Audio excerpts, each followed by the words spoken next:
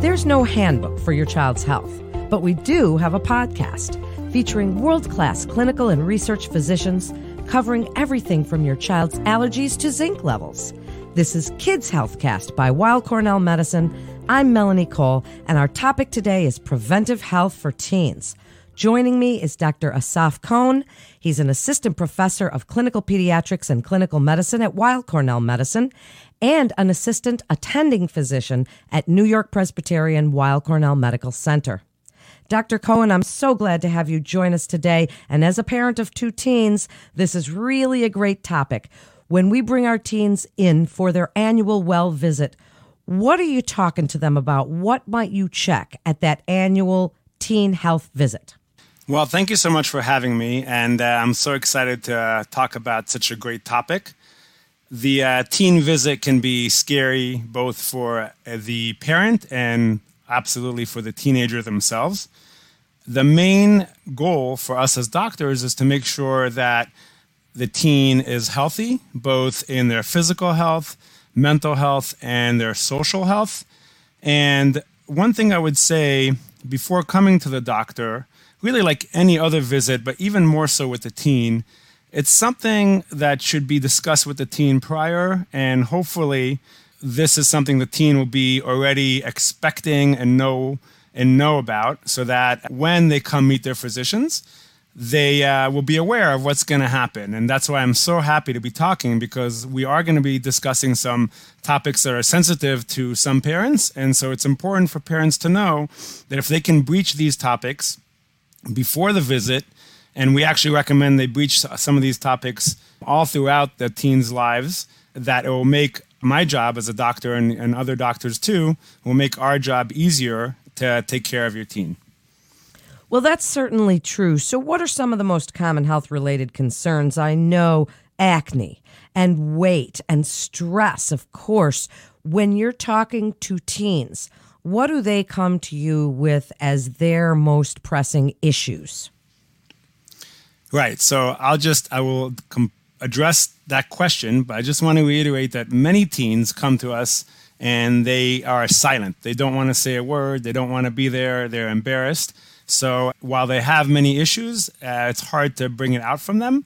So I would just want to, again, preface that parents should let them know that the doctor will be discussing things, and also even help the teen maybe make a list of things that they may want to discuss so that they don't draw a blank when they see us. You could also send us a list prior and let us know what you want to make sure we address with your teen. The teens themselves usually have concerns that have to do with their own health, things like acne, you said, weight, stress, peer pressure. Sometimes they will discuss substance abuse, sex. We as doctors also want to make sure that they are healthy physically, that they are look for depression. We want to discuss risky behaviors. Are they wearing seatbelts? Are they wearing bicycle helmets? It all is encompassed in the teen visit. One of the things that threw me at one of my well visits for my teen was that the doctor asked me to step out of the room. How are the parents involved in that teen health well visit, Dr. Cohen? And what do you tell the parents and the teen about that involvement, the communication, and sometimes the parent not being in the room so that you can have an open discussion with the teen? That is a great question. Some parents are not aware that we as doctors really insist on having an individual time with the teen. And really the reason is twofold. One is that we allow the teen to breach topics that they may not want the parents to necessarily be involved in, or maybe they have not involved their parents in sharing their concerns about that topic. But two, it also makes the teenager more responsible for their own health. So often a parent has been helping their teen or their child throughout their life and really taking control and taking over. And really when they get to their teen years, we're trying to get the teenager to take responsibility for their own health. And by having the parents step out of the room, that makes that much more possible. Really, a teen visit without the parents stepping out of the room would be an unsuccessful visit, because often topics that come up are things that the teenager is not sharing with their parent or not willing to quite yet share with them. Good point, and I'm glad you cleared that up for parents. So now let's talk about some of those maybe uncomfortable things, Gardasil being one of them, and people have a lot of questions. How do we as parents let our teens know, hey, or our preteens, that you're going to get this and we're going to discuss what it means, because that opens up that whole discussion about sex and safety. And so guide us, Dr. Cohen, in how we bring this up and how you bring it up with the teens. First, I just do want to say with the that I didn't mention with the visit in terms of the parent being in the room. An ideal visit would be when a parent comes into the room with the teenager, we discuss things together, and the parent usually will raise their concerns in front of the teenager may speak themselves, and then we have a visit just with the teenager. So it's not just a teen visit, it's a teen visit for the family, and then becomes just a private teen visit. Gardasil is an extremely important subject to discuss. People have varying misconceptions, but the main focus of Gardasil is that it's a wonderful vaccine that is really the only vaccine we have that can protect against cancer. While most vaccines we have prevent infections, Gardasil is really a cancer-preventing vaccine. And Gardasil helps us to guard against the HPV virus, the human papillomavirus. We do like to give that vaccine before teens get sexually active. We actually can start giving that vaccine at 9 years of age. So sometimes we start that conversation, or at least discussing the possibility of having that conversation even before the child is a teenager. Myself, in my practice, I generally start around 11 years old. And at that point, we certainly hope the teenager has not been sexually active, and that makes the vaccine even more effective. For women, it's really a no-brainer, or young girls, because it can guard against cervical cancer and then also vaginal cancer. It also can guard against warts. With young men, often parents will be asking why they need to get that vaccine because they don't get cervical cancer. But it can also help against penile cancer, throat cancer, rectal cancer, and certainly can help stop spread the virus to other people in the community.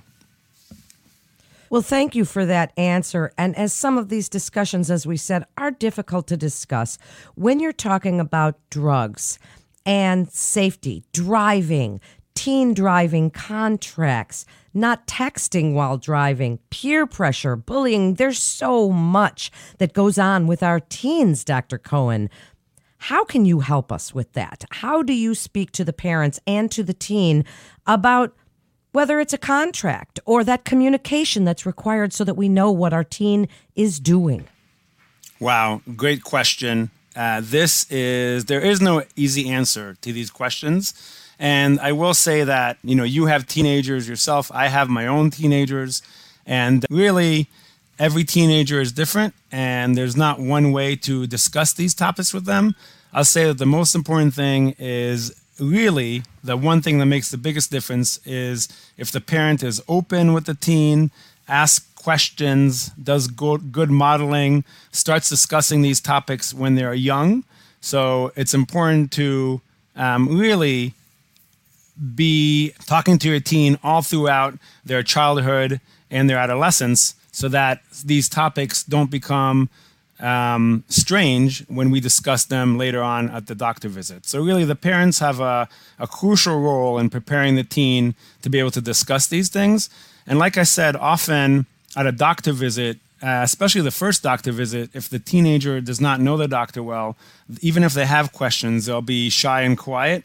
But sometimes after the second or third visit, when they're coming in either yearly or for other things, as they get more comfortable with the doctor, they will open up a little bit more about some of these subjects. So there's not one way to breach these topics. It's really just about being open, being non-judgmental is very important so that the teen feels like they can tell you confidential and private questions, and then also making space for them to talk about it. That's great advice. And communication with our teens and with our doctors is absolutely essential to getting that honesty out of those teens. Another thing, Dr. Cohen, that parents struggle with is sleep. These teens are on their phones and they sit up late at night watching TV or TikTok or Instagram, whatever it is. And so they don't fall asleep and they don't go to sleep till late. And then they have to get up early for school. And the whole thing becomes this vicious cycle. What do you tell teens about the importance of getting into that routine and getting a good night's sleep? Wow, another great question. Teenagers and sleep is notoriously difficult, and thank you for bringing that up too. One thing I will say, it is not true that all teenagers don't sleep. There's plenty of teenagers who get plenty of sleep, and so it's not a fact that your teenager won't sleep. So a few things about sleep in teenagers. Really, one thing is time management. So teenagers are notoriously not good about being adults quite yet, and they don't really manage their time. So it's important to go help a teenager look through their daily schedule, see where it is that they're filling in time that's not efficient, and therefore at 10 p.m. or even 11 p.m., they can start thinking about sleep rather than having to do their 2 hours of homework. Besides that, there's a lot of other tips that I can share. One is definitely try to make a schedule. You want to try to count backwards from when the teenager is going to wake up. So if they have a 7 a.m. wake up and you want them to get about 8 hours of sleep, you count back 8 hours and you get to 11 p.m. And then you know that that's when they should be going to sleep. You want to try to have them limit their naps during the day, certainly avoid energy drinks. Those are always difficult as many teenagers use those, especially to try to stay awake, and we're trying to get them to sleep. And finally, there's always the sleep hygiene that I discuss with adults as well sometimes, but it's trying not to do your homework in bed, turning your phone off. In my household, my two teenagers, we actually have plugs for their phones outside of the room in the hallway, and they're obligated at night to check out with their phones and plug it in outside of their room. So no phone, it would be great. You really want to foster that the bed is just for sleeping. And then if they do get up and can't sleep, you can tell them to go to a quiet space, not in their bed, to sit maybe in a dimly lit area and do something boring, like read a book they've already read that they know or they don't like, or anything that they're not really too interested in. I know it sounds crazy. And then once their eyelids start drooping and they just kind of get bored, to just jump right back in bed and try again. But I will say that it's not easy. Again, with my own teenagers, sometimes it works, sometimes it doesn't. We do what we can. No teenager is perfect. No parent is perfect. We can only try every day. We certainly can. What a great answer and what great advice. Before we wrap up, children and depression, teenagers and depression. Teenagers are moody, Dr. Cohen. And how can we tell?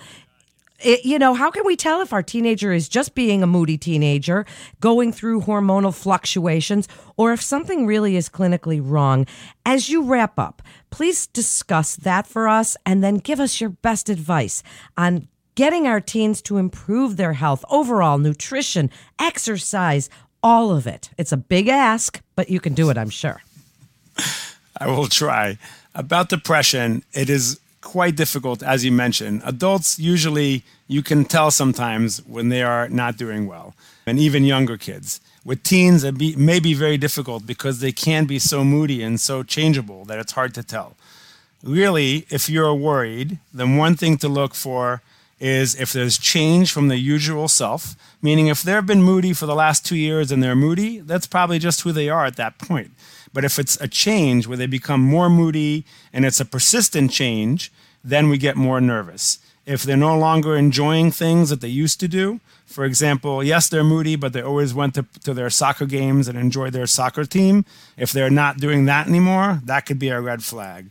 And of course, if you find that they're doing anything scary, like looking up on the web, or you find that on their social media there's some talk that's dangerous, please let us know, talk to them, and let's jump on it quickly.